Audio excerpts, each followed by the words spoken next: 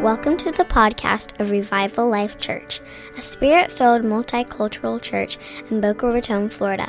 If you would like more information about Revival Life Church or Pastor Carl Thomas, find us on the web at revivallifechurch.org. Tell the person next to you, man, you are spiritually intelligent. You picked the right church today. You must walk in great discernment. Grab somebody's hand, let's pray. Father, we just thank you today. We thank you today, Lord. We ask that you would come in power. We come with open hearts and open ears to hear what you're speaking, Lord. We thank you that you're good and that you love us. And we just pray that you would really help this person next to us because they're the one who really needs it, Lord.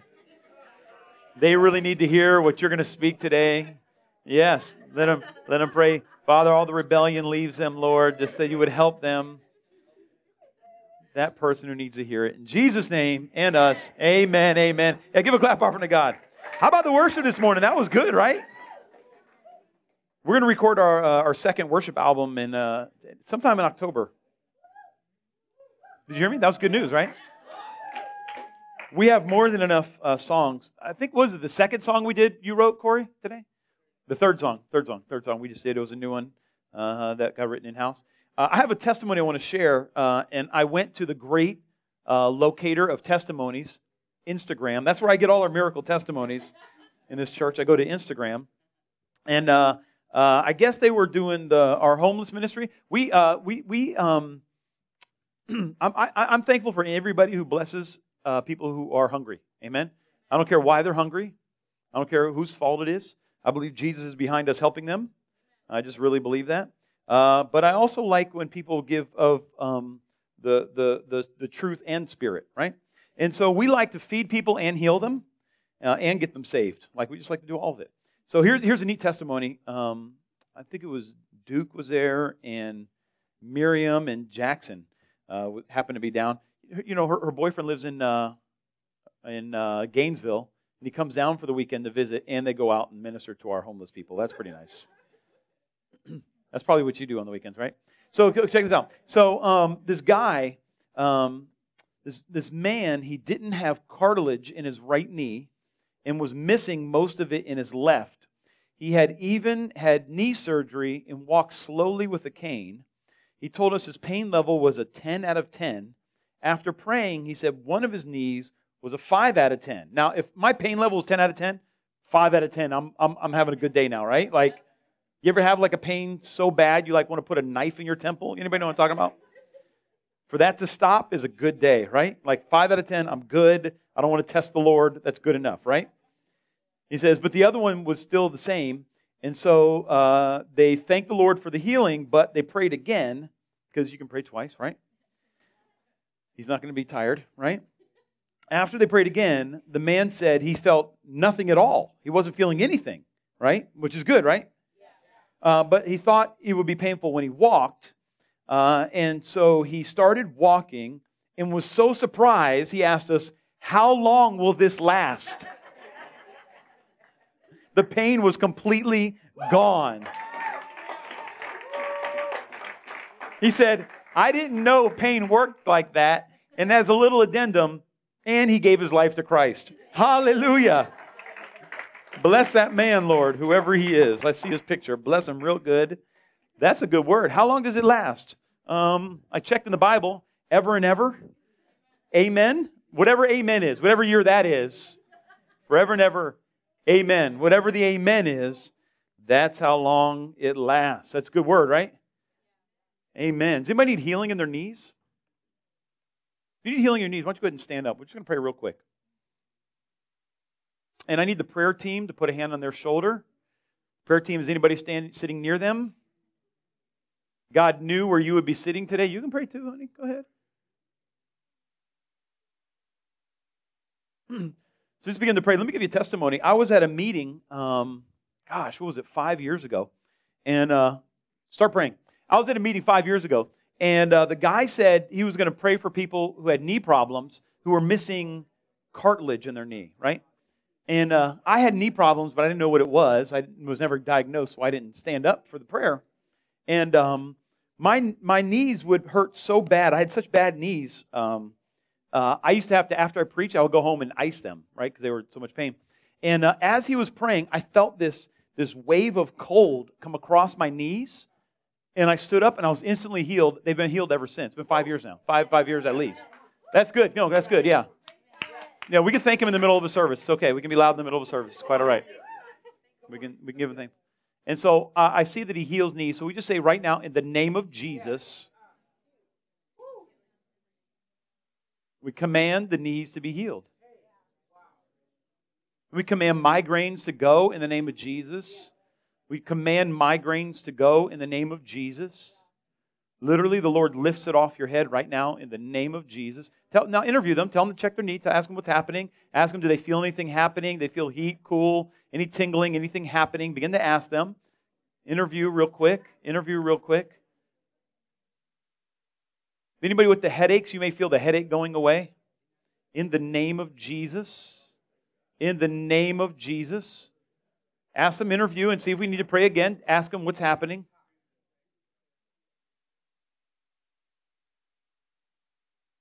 Ask them, is it a little better, a lot better, 100% better, 50% better, 80% better? And somebody has a left ear problem. It's there's pain in your left ear. I believe the Lord is beginning to heal you right now. There's pain in the left ear. Hallelujah. Hallelujah. And right ankle. I'm just coming down with all kinds of stuff here. Right ankle.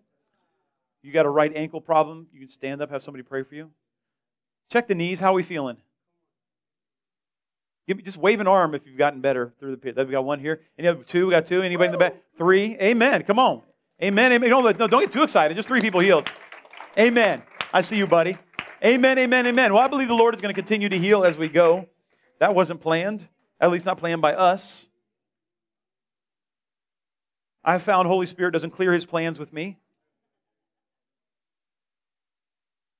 Pretty good because He's a better God than I am. Amen, amen, amen. Amen, amen. Well, hey, we're going to have healing right here at the end of service. If you didn't get your full healing yet, get the remainder right here at the end of service. Amen? People right here up front. All right? Hey, my message today is hedonism, religion, and freedom. Hedonism, religion, and freedom. That's the name of our message today. You feeling encouraged? Feeling encouraged? All right, I want you to be encouraged. Hey, we're still in our Call and All Revivalist message series. And last week, we talked about the gospel. We've been talking about the gospel for a while. The gospel, of course, is the living word of truth, right?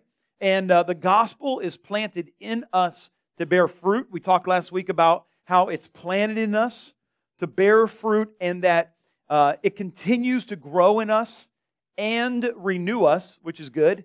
And finally, last week, we talked about that we have to look, appreciate, and understand what God is doing in our lives. We have to look at, appreciate, and understand what God is doing in our lives. Now, the gospel, we can just say it was for when we first got saved or it's for the lost. But as we studied last week, we need to pull it out of the cupboard every now and then, dust it off, and take a look at it and how our life reflects the gospel and how the gospel impacts our life.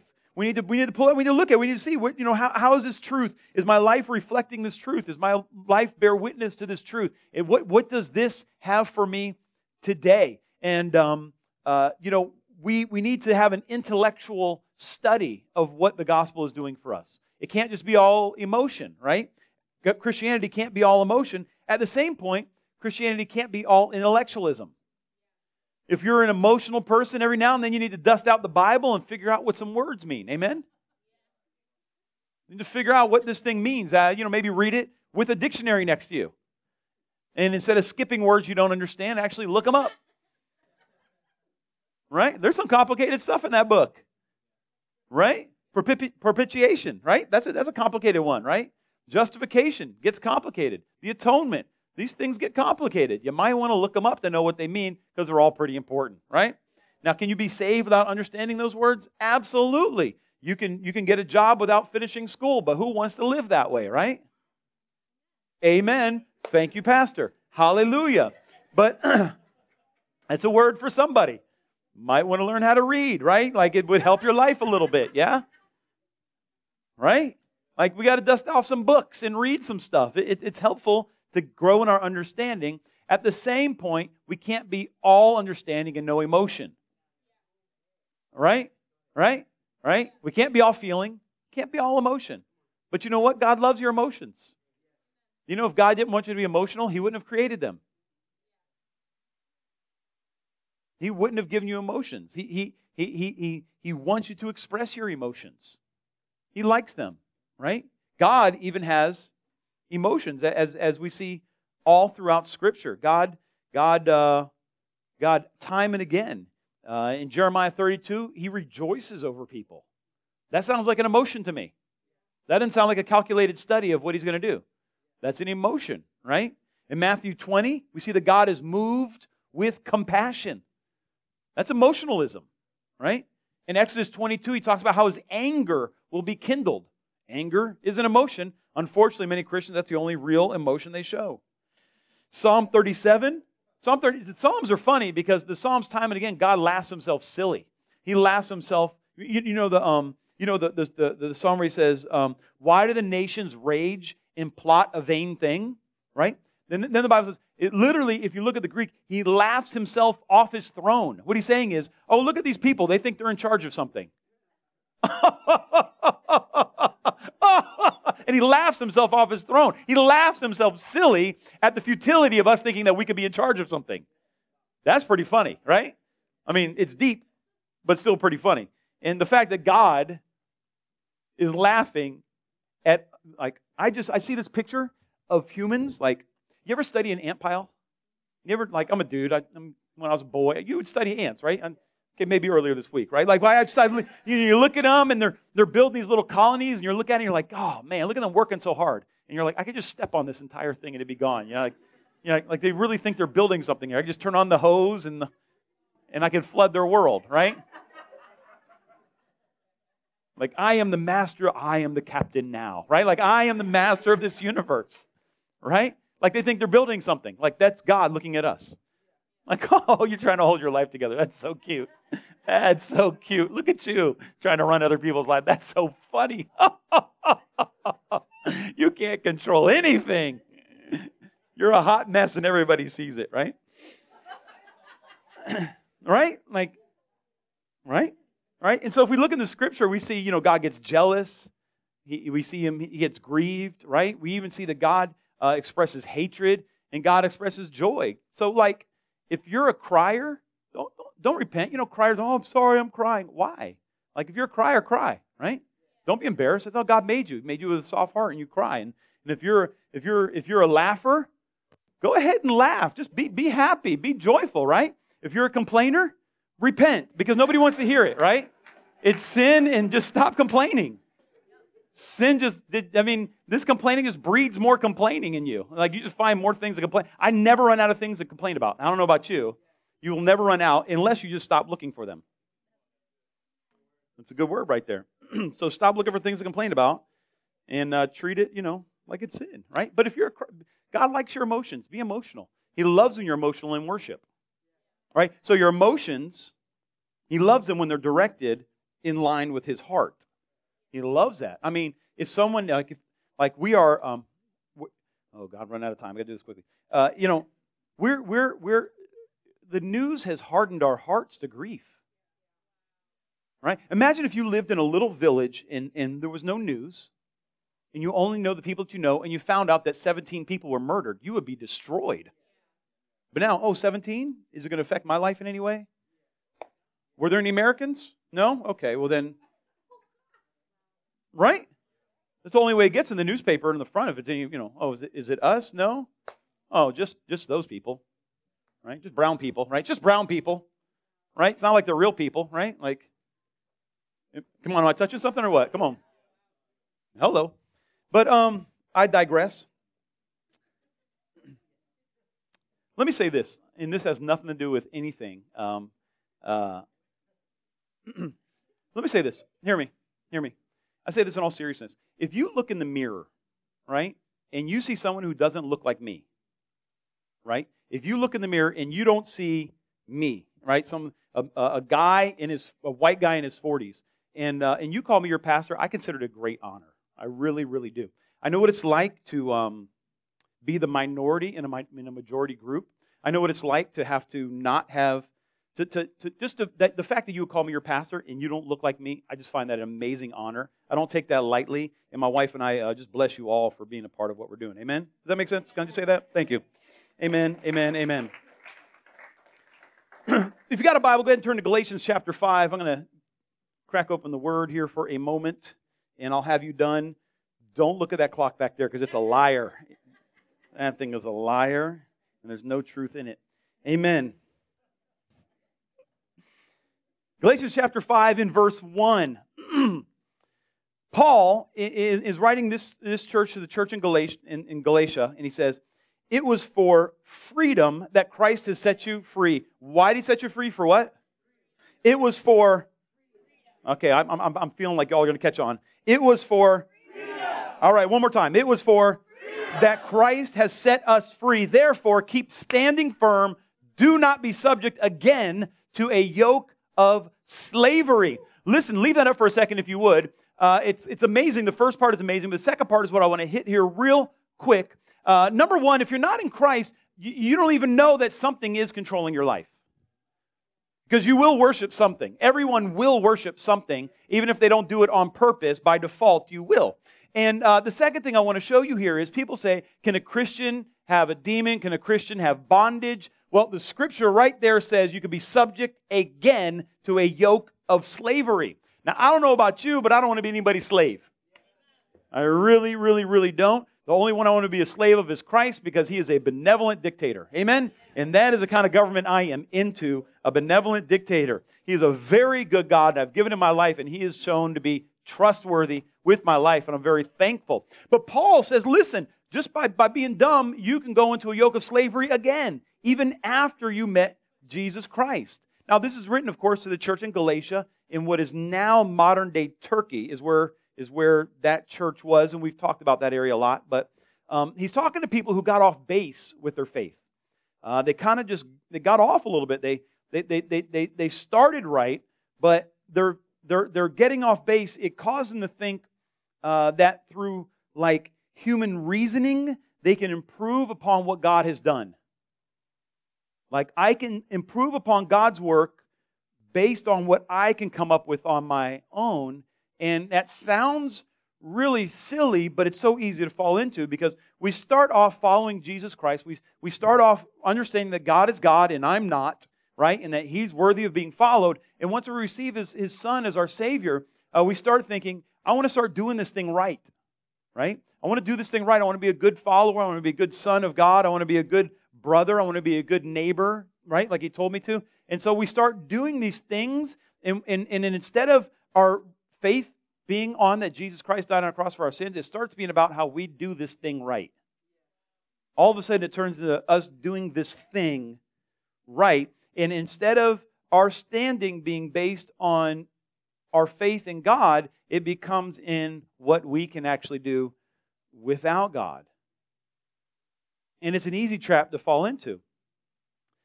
Galatians 3, let's look at this one in verse 1. Galatians 3:1, he says, "You foolish Galatians, who has bewitched you before whose eyes Jesus Christ was publicly portrayed?" Leave that there for a second. Okay, so here's an interesting thing in the scripture right here. I don't have a lot of time to get into. "You foolish Galatians, who has bewitched you?" Now that word bewitched there, if you study it in Greek, well, bewitched obviously means like to put a spell over you, right? Who put a spell over you so that you can't see clearly anymore. But really, if you look at it, it literally means who gouged out your eyes. Who gouged out your eyes. And look at the juxtaposition that Paul does here, because he's a brilliant writer and Holy Spirit was helping him.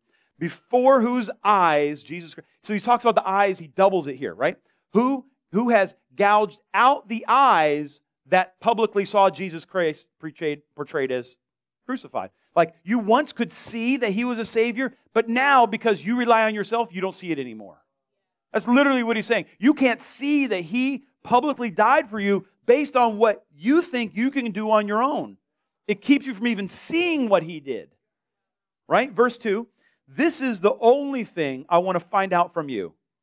Did you receive Holy Spirit by the works of the law, keeping the rules, your moralism, or by hearing with faith? Or are you so foolish? Did you start with the Spirit of God and now being perfected or doing things right by the flesh? Right? And so Paul is like, hey, we got to get this thing right here. Like, okay, the gospel is how I got saved, that God loved the world, that He gave His Son.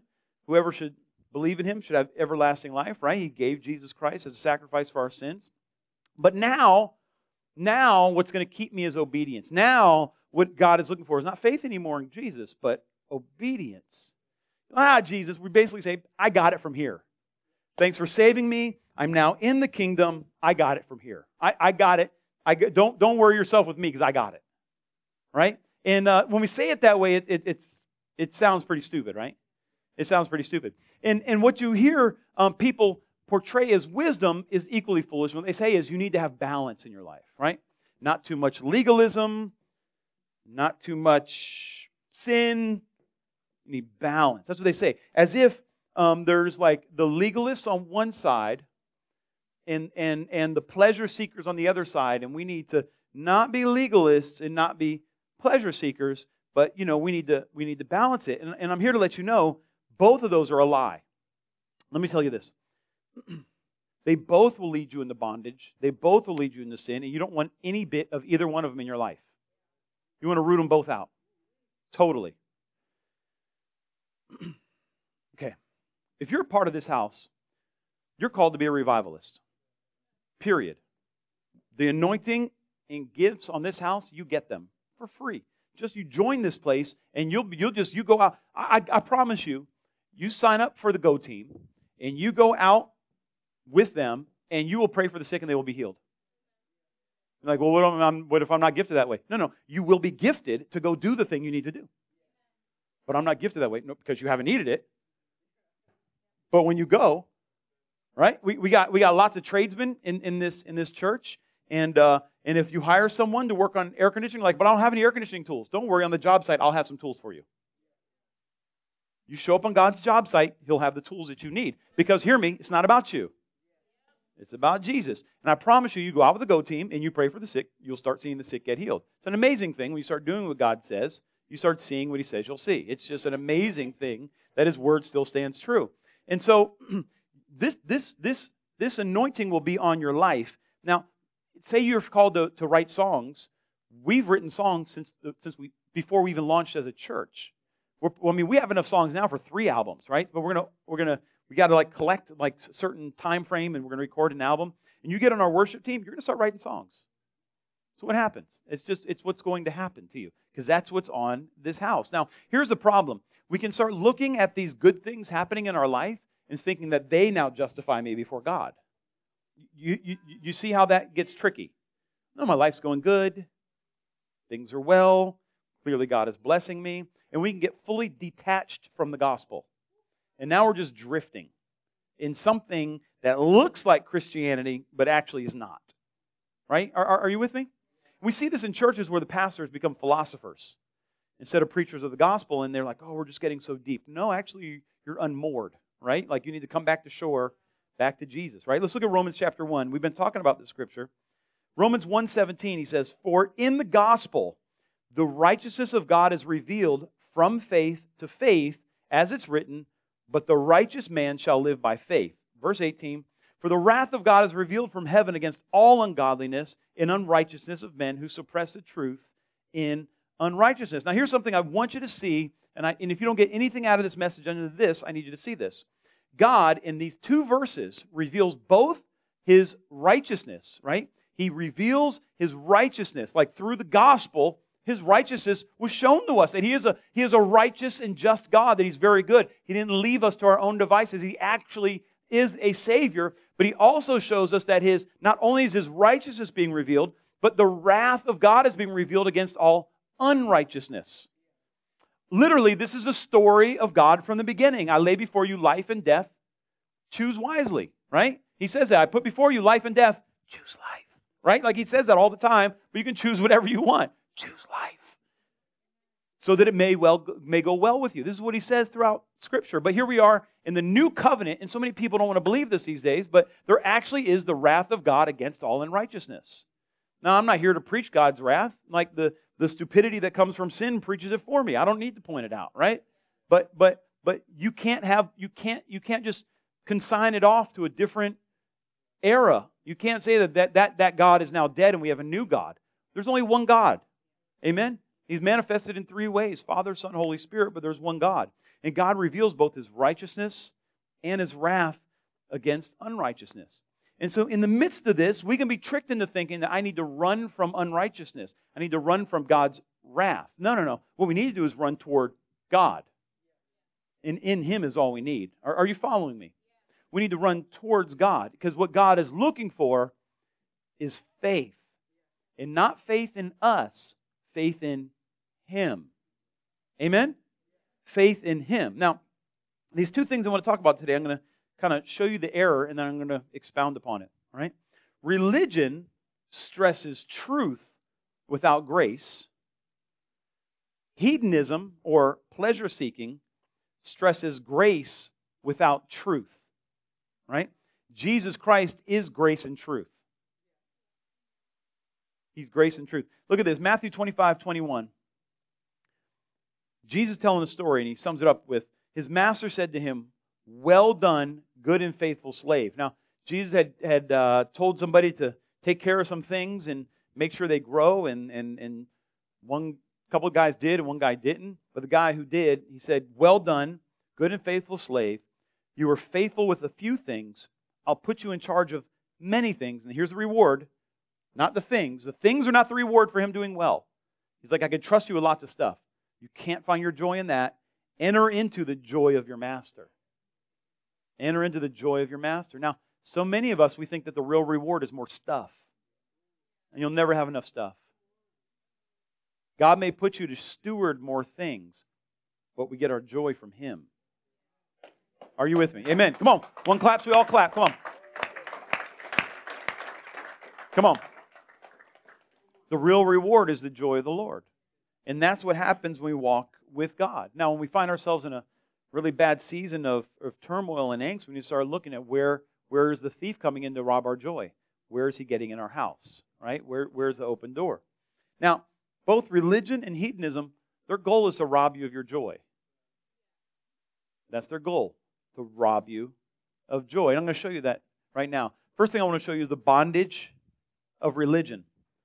The bondage of religion. Are you feeling encouraged? Like, that's really encouraged, right? Let's talk about the bondage of religion. Really encouraging right now, Pastor. Thank you so much for sharing that with me. Psalm 51, verse 6. God says, "Behold," well, the Word of God says, this is the psalmist writing it, "Behold, you desire truth in the innermost being, and in the hidden part you will make me know wisdom." God is looking for truth on the inside, right? And religion doesn't work that way, right? Religion is all about moralism. Moralists, we keep the rules that we've all agreed on.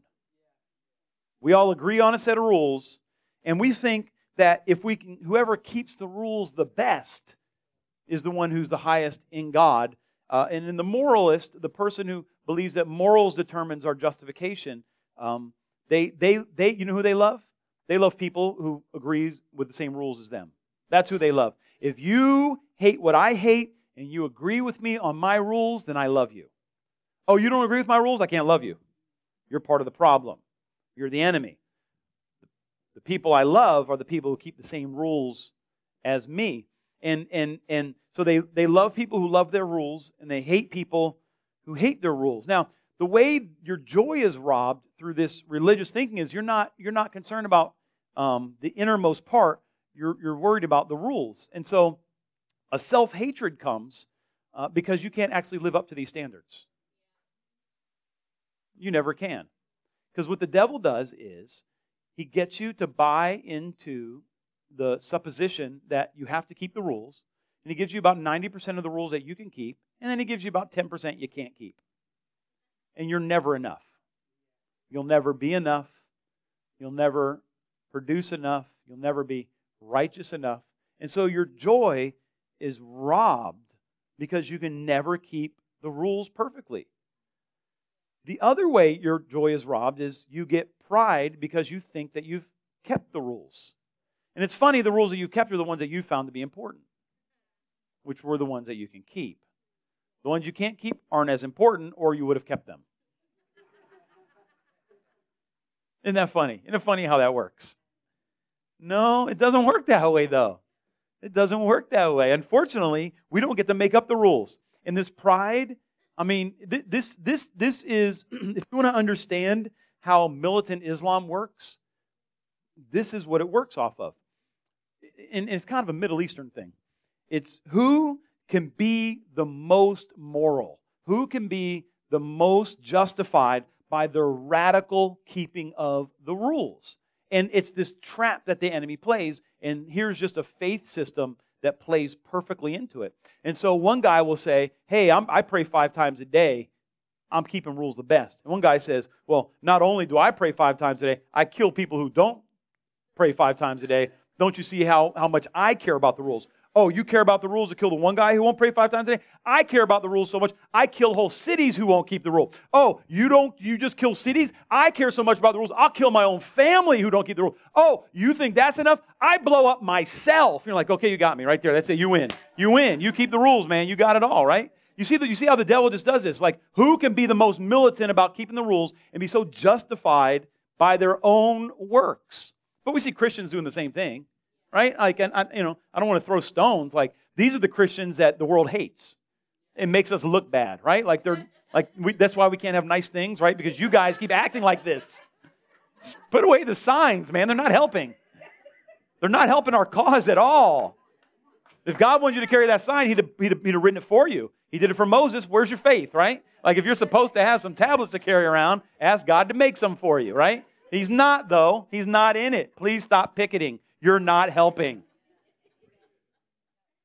Right? Like the moralist thinks, like, if they just stopped doing that thing, then they would be righteous. No, they wouldn't. No, they wouldn't. There's no power in that. There's no power in that. There's no power in that. If they would just stop, if they would stop dressing like whores, then what? Then they'd just be sinners not dressing like whores. You think that's going to save them? It's not going to save them. Horse. Dressing like a horse. Talking about Halloween, buddy. It's coming up. This is a PG-13 service right here. Thank you, Jesus.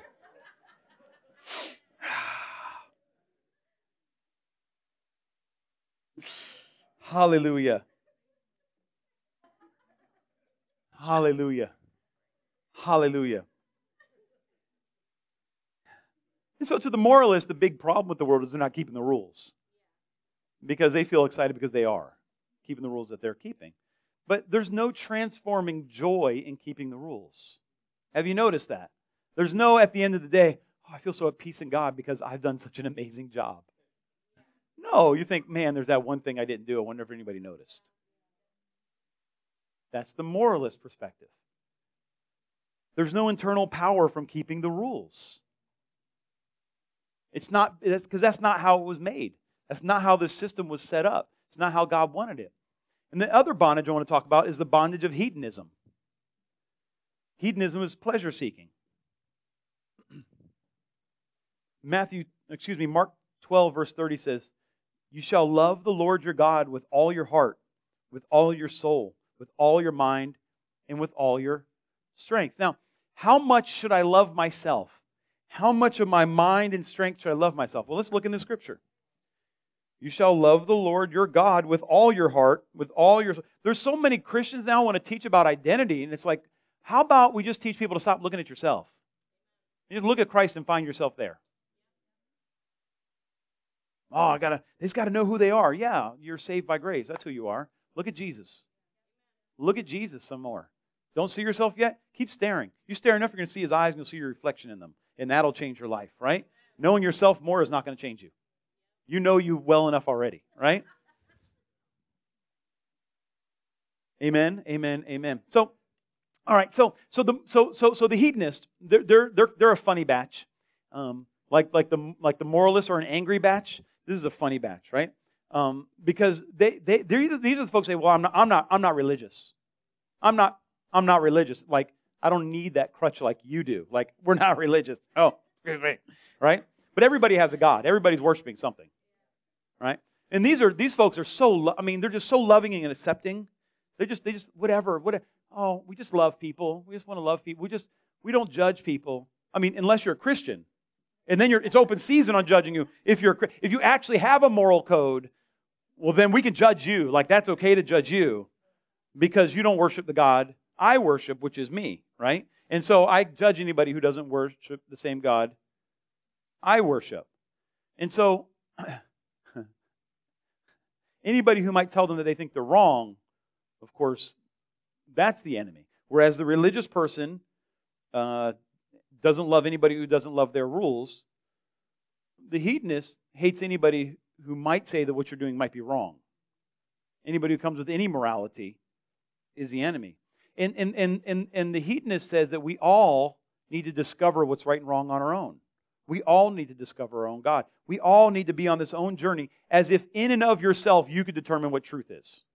As if you were inherently born with the ability to discover the entire cosmos in the end of theology from the beginning of time and all the scholars of the world and discover on your own what is the truth. Friend, it's not possible within you. And so people would say to us something like, oh, how convenient you were born into the one true truth. Actually, no, I wasn't born into it. I was born again into the one true truth. I was not born into the truth. Come on. I was not born into the truth. I was born again into the truth, and God saved me into the truth, and then I met the truth. His name is Jesus Christ, and He transformed my life. That's what happened. I'm not saying this is what I grew up with. This isn't my custom. This isn't a legend that was passed down to me. Jesus saved me, showed Himself to me, began teaching me the Scriptures as I went through the Scriptures, and He discipled me, and He told me to teach them to other people. That's why I'm here. Not because I was born into it and I have more of a lineage than anybody else, but Jesus Christ actually saved me into this. And so where the hedonist would say, I believe in God, right? Like they can't really say, I believe in the man. I know the man, God, right? I've met Him. Amen? Anybody else in here? Yeah. They would say, I believe in God. God is a mystical God, the Spirit. I believe in the Spirit, right? I believe in the Spirit, right? But He's such love. I don't think His love would ever allow Him to punish sinners. He's such love. He's so love. He would never punish sinners. He's love. How could He punish? Because that's not love. And unfortunately, what that says is, it says that if there is a God and this God accepts us, it's because He doesn't have any real beliefs of His own. He's wishy-washy, and He doesn't actually believe in anything Himself, right? Because if He wouldn't punish sinners, then He just accepts everybody, right? And He doesn't have any real beliefs, or the only other alternative, God doesn't really think sin is that bad. Either God doesn't really have beliefs, so why would He punish anybody who didn't keep them? Or the only other alternative is sin isn't really that bad. Come on, we all sin. Come on, we all sin. Like you sin, I sin, we sin. So why fight it, baby? Why fight it? Feels good, do it. Right? It can't be that bad. God knows. It's not that bad. Like I tried. And when we look at sin, kind of like how Mom wants us to put our dirty dishes in the dishwasher and we only put them in the sink. I was close, God, just didn't make it all the way. And we just know that's just not the truth. They choose to believe that God's love didn't cost Him anything. But that's not what the Bible says. God loved us so much that He gave His Son, that whosoever should believe in Him should not die but have everlasting life. So God demonstrates real love because real love costs us something. If you go to a marriage ceremony and the husband or the wife, the groom or the bride won't change their life for the other, that's going to be a very short marriage. Love causes you to give. And if you don't give, there's no love. That's just how it works. And both of these, like I said before, it's not a continuum to balance our lives on between religion and hedonism. They're both lies, and they have one thing in common. What they have in common is Jesus is not the head of their faith. Jesus is not the head of sensuality or hedonism. Jesus is not the head of religion. He's not in the midst of the religious people pronouncing judgments on people. God pronounced a judgment, and He paid the price for it, because that's what love looks like. Are you hearing me? If you're in sin today, God is not sitting and, ready to kick you to the curb. He actually paid the greatest cost so that you can come into relationship with Him. He paid the price, because that's what love really looks like. That's what love really looks like. Hebrews 12 again. Let's look at Hebrews again. 12, 1 and 2. Therefore, since we have so great a cloud of witnesses surrounding us, let us also lay aside every encumbrance and the sin which so easily entangles us. The encumbrance could be any false god that you have, anything that tacks onto your faith that denies Jesus Christ the head of it. Let's lay aside every encumbrance and the sin which so easily entangles us, and let us run with endurance the race that's set before us, fixing our eyes on Jesus, the author and perfecter of faith, who for the joy set before Him endured the cross, despising the shame, and has sat down at the right hand of the throne of God. Can you say thank you to the Lord? Can you say amen? Thank you for saving me, Jesus. Come on. Come on. Come on. See, both of these angles have a distorted view of God. They both deny our sin. They deny our sin, and they lose the joy and power of God's grace. They don't need grace because they can do it on their own. Either they're defining what's right on their own, so they don't need grace to be right, or they're judging people thinking that they're keeping all the things, that they don't need grace to keep the rules. They already think they're keeping it. And they're robbed of the joy that comes. I've never seen a happy religious person. They're all looking mean, aren't they? Just looking mean, angry. I don't want that kind of religion. They're angry. God's laughing Himself in derision right now. Must be happy in heaven at this moment, right? See, now following Jesus is an entirely different way of life. Are you happy this morning? Are you good? Following Jesus is an entirely different way of life.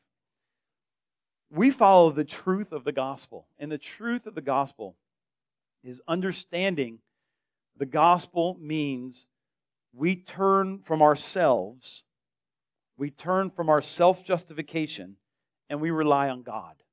We rely on God to make us righteous. We rely on God to bring us into a relationship with Him. We rely on God to give us a moral code. We don't rely on ourselves.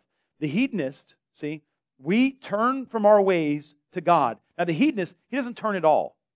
The hedonists don't think that their behavior is really that bad. And so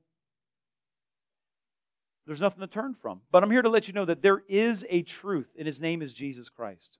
Now the religious people, they only repent of the sins. Come on up, Corey. But the religious people only repent. You come to Mike. They only repent of the sins of the things they think they didn't do right. Right? They never repent of their own self-righteousness. Christians, we repent of the stuff that we did wrong, and we repent of any idea that we could do it without God.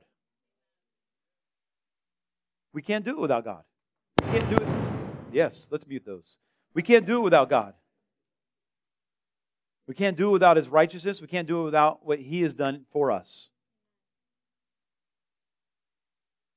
Galatians 5:1, let's look at it again. It was for freedom that Christ set us free. Therefore, keep standing firm and do not be subject again to a yoke of slavery. I know there's people in here today that this is speaking to you, and I hope that you're tired of trying to do it on your own. I hope that you're tired of trying to define your own righteousness. I hope that you're tired of coming up with a moral code that you think is superior. Don't turn them up too loud, sound team. I hope today that you see the futility of coming up with your own rules. Also, I hope the hedonist has come to recognize that you've rejected Christ in loving your sin. There's no two ways around it. And I hope that your heart will be fresh to the conviction of Holy Spirit for sin. I hope that you can see that Jesus Christ did die for you and that He loves you and He wants you to turn. And finally, Christian friend, I want to pray that the yoke of slavery comes off of you. That you would not serve false gods any longer. It's my heart that you would hear Jesus say again in Matthew 25, I'm going to put you in charge of many things. Enter into the joy of your master. And many of you, your joy has absolutely been stolen by religion and sin. And I'm not going to welcome you forward this morning, but I do invite you to pray with me. I do invite you to pray with me. And I pray that God would do a fresh work in your heart and that He would be close to you this morning. Let's pray. Father, we just really love you this morning. We love you this morning, Jesus. Father, I pray in the name of Jesus that your Holy Spirit would be so very close and so very close to the tender heart that you're knocking on right now. Lord, that your Spirit would soften hearts, that we would not have to protect ourselves from you and your love. Father, I pray for trust that you really do have good plans. And I pray for faith that it's really as simple as I laid it out. That they would see it's just as simple as I said it. What you're experiencing right now is conviction that you need a Savior. That your sin is as awful as you thought it was, and it needs to be washed clean. And only the blood of Jesus can do that. That sacrifice 2,000 years ago. And today, if you make the decision to quit relying on your own definitions of righteousness, and you receive God's, you allow Him to write that for you, that you've been convinced by convincing proof through the text and by what the Spirit is doing in your heart right now. That you don't have to agree with me, but I want you to agree with the Scriptures. That God saves people who turn from themselves, and He gives them more life than they ever could have had on their own. So, Father, I pray right now in the name of Jesus that you would lift burdens and that you would lift, like we read about in Galatians, in those eyes that can't see, that you would give. I'm asking right now for the miracle of the ability to see the truth of your gospel, Lord. And that people would know they're not promised tomorrow. But we're to follow you while it's still today. I feel so very strongly right now God is knocking on somebody's heart. And I'm not going to call you out. I don't want to single you out. This is between you and God. It's got nothing to do with me. It's between you and God. But I just see it. I feel the heaviness in your heart right now, and that is Jesus. His Spirit is right now cheering you on to make a wise choice. Everyone stand with me if you would. I want to pray for you before we go.